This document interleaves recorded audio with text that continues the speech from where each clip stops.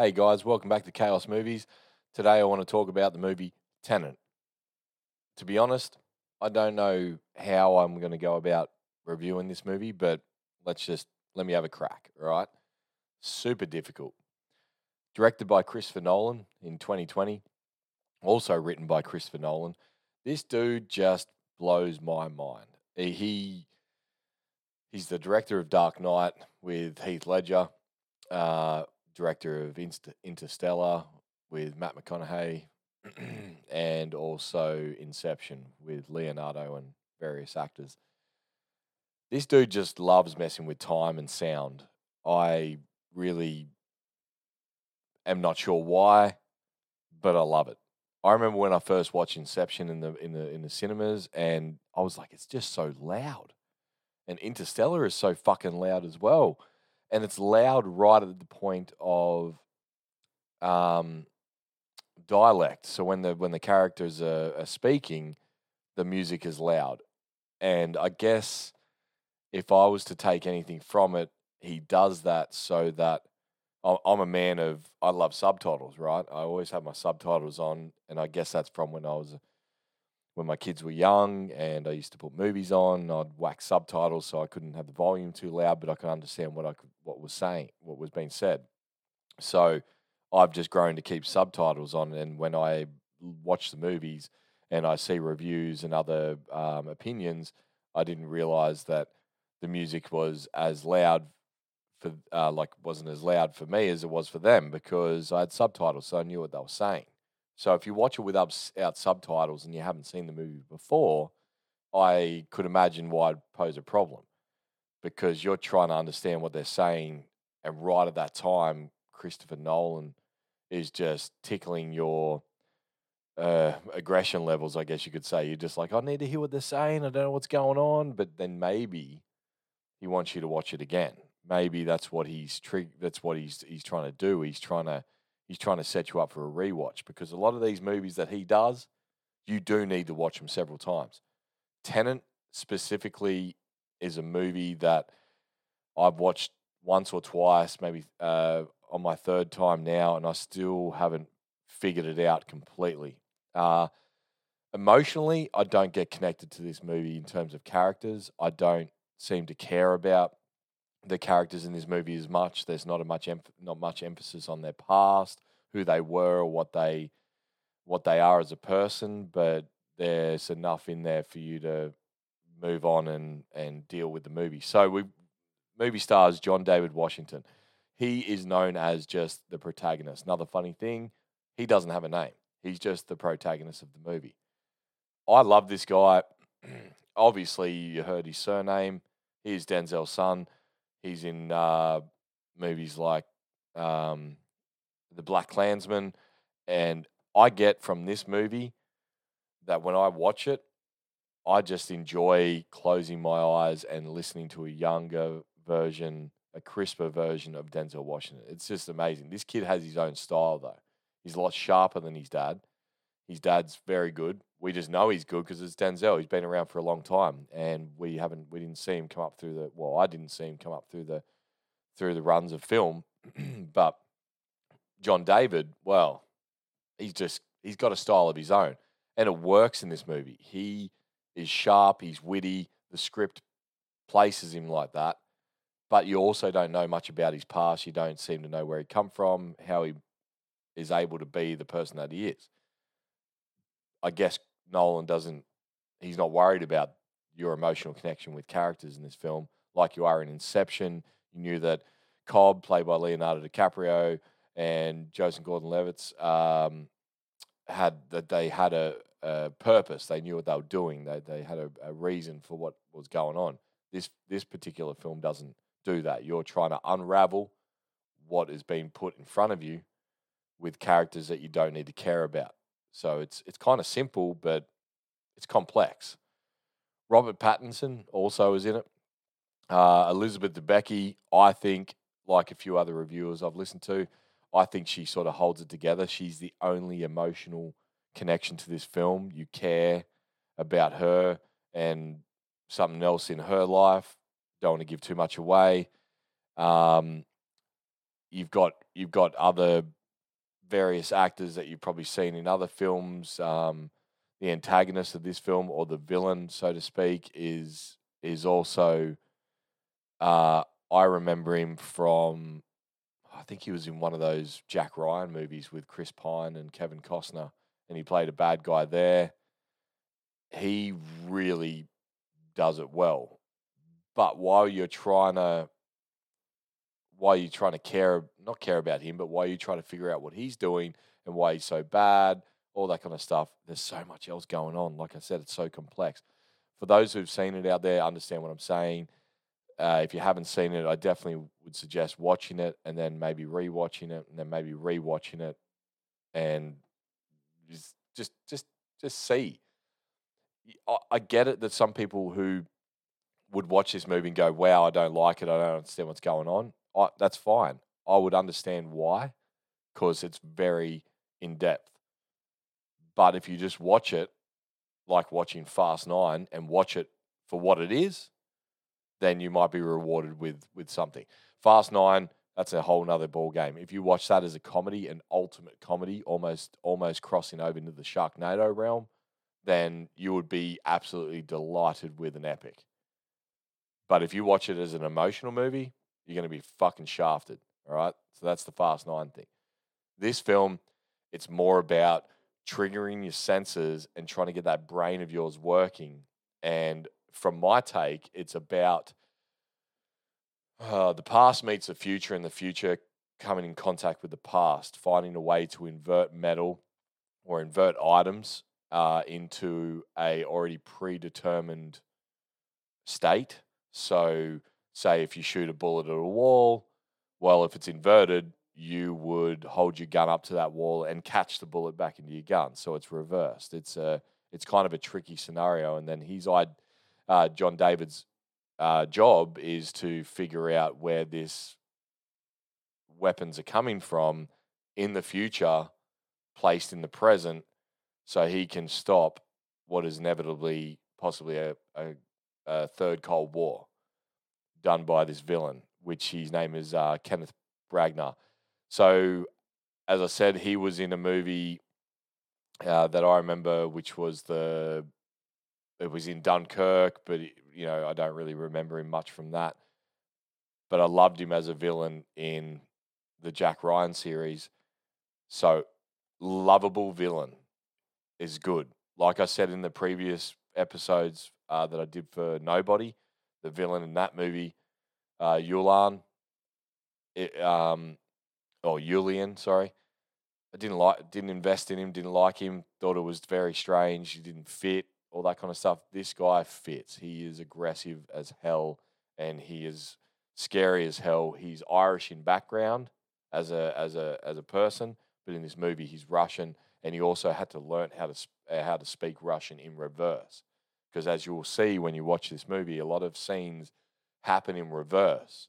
I think the one thing I said about this film to a lot of friends that I talked to is that if you watch this movie, whatever's happened has already happened.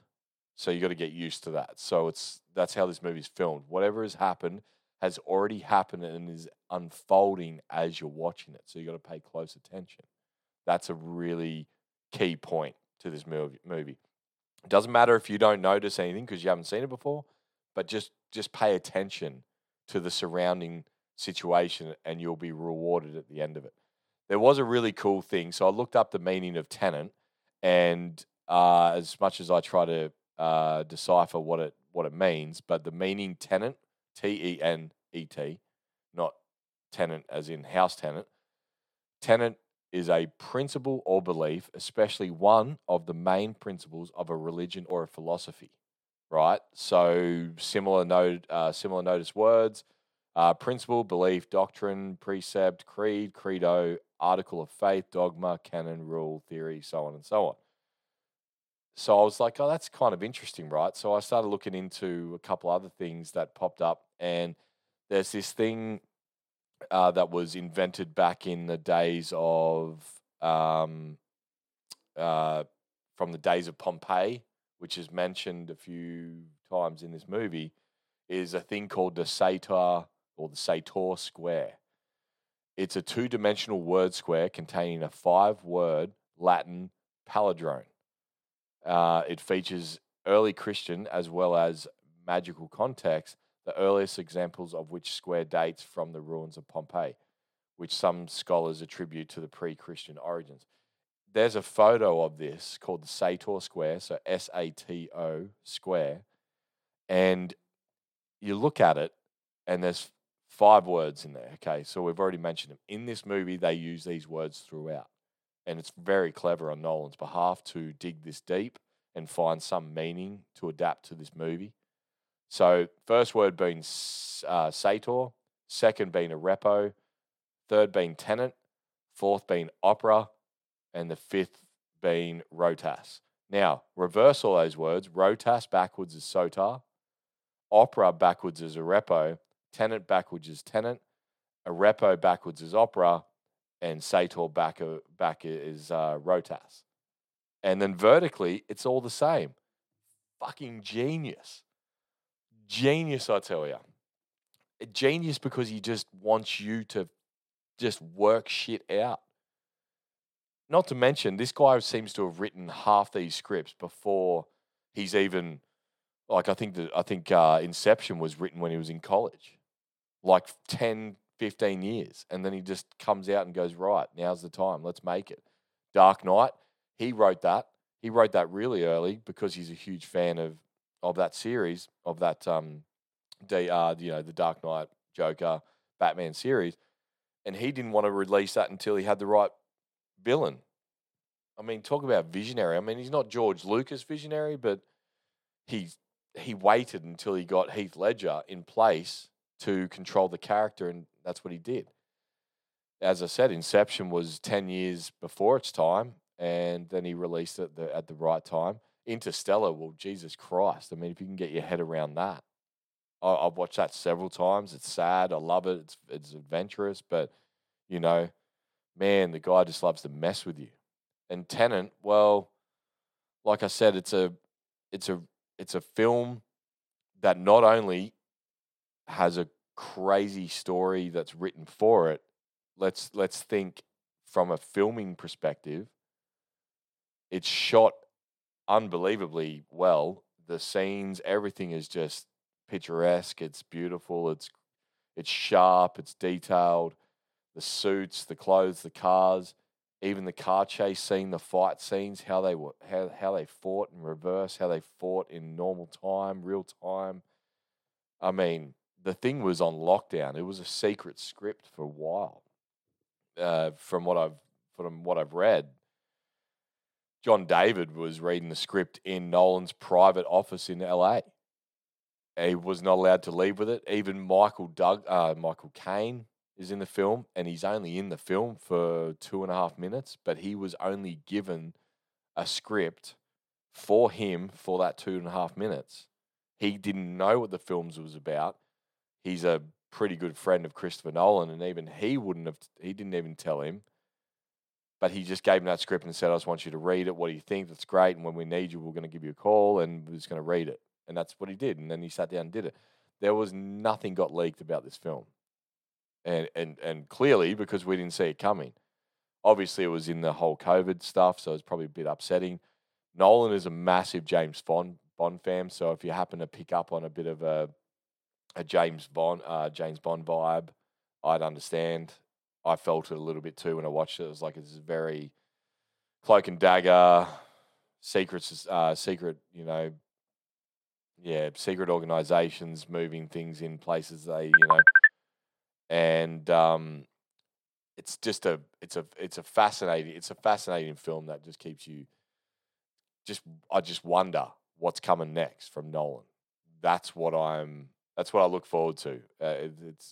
We're in this world where we constantly want to be surprised by what people have to offer in terms of film. Like I said, with the Nobody film with Bob Odenkirk, yeah, that's been written many times over, but it's more the fact that they use different characters to tell a similar story that we've seen before. So I'm happy with that because it gave me some extra level of excitement to watch it. And that's, I think, all we need is our individual perspectives on a film to to separate us from the world just for a brief moment and go, wow, I was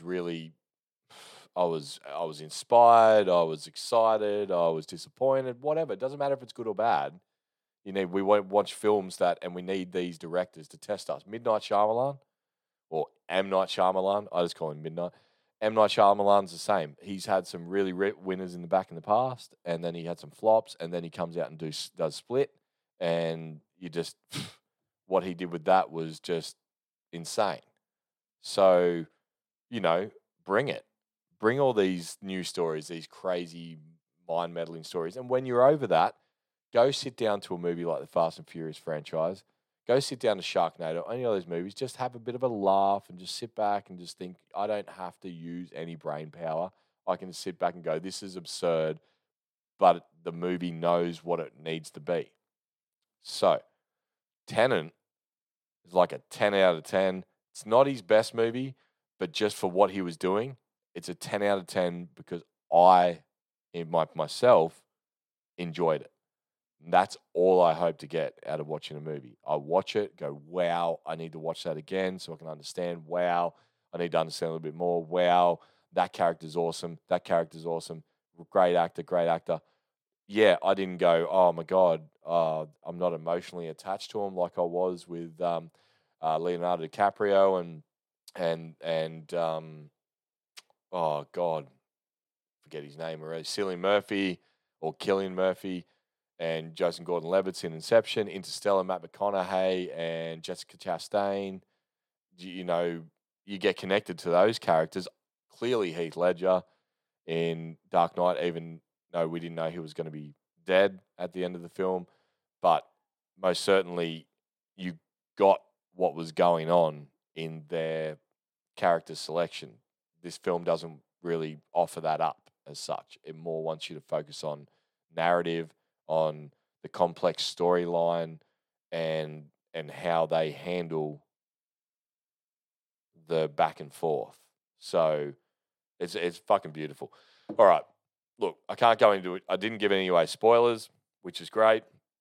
I didn't mention that at the start. I'm sorry, but as I said, if you've watched it, great.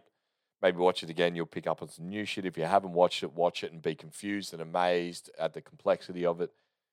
And I'll see what else I come up with on the next film. I actually really was looking forward to a new Megan Fox film that's coming out, or it's already out streaming. It's apparently a very, once again, complex story writing because it's all placed in one day, sort of similar to the Panic Room theory. So I might do a review on that one soon. If you're interested, have a watch. I've got no graphics or sound content. This podcast, like all my other podcasts, are up on Spotify, on the Apple Cast, Google Cast, all those. If you want to leave a review, go for it. This is just a hobby for me, so I'm not really up for big numbers. It's just me just flowing some shit out there about the films that I like. And if you like them, have a listen. And once again, as always, thanks for listening, guys. I'll chat to you again on the next one. Bye-bye.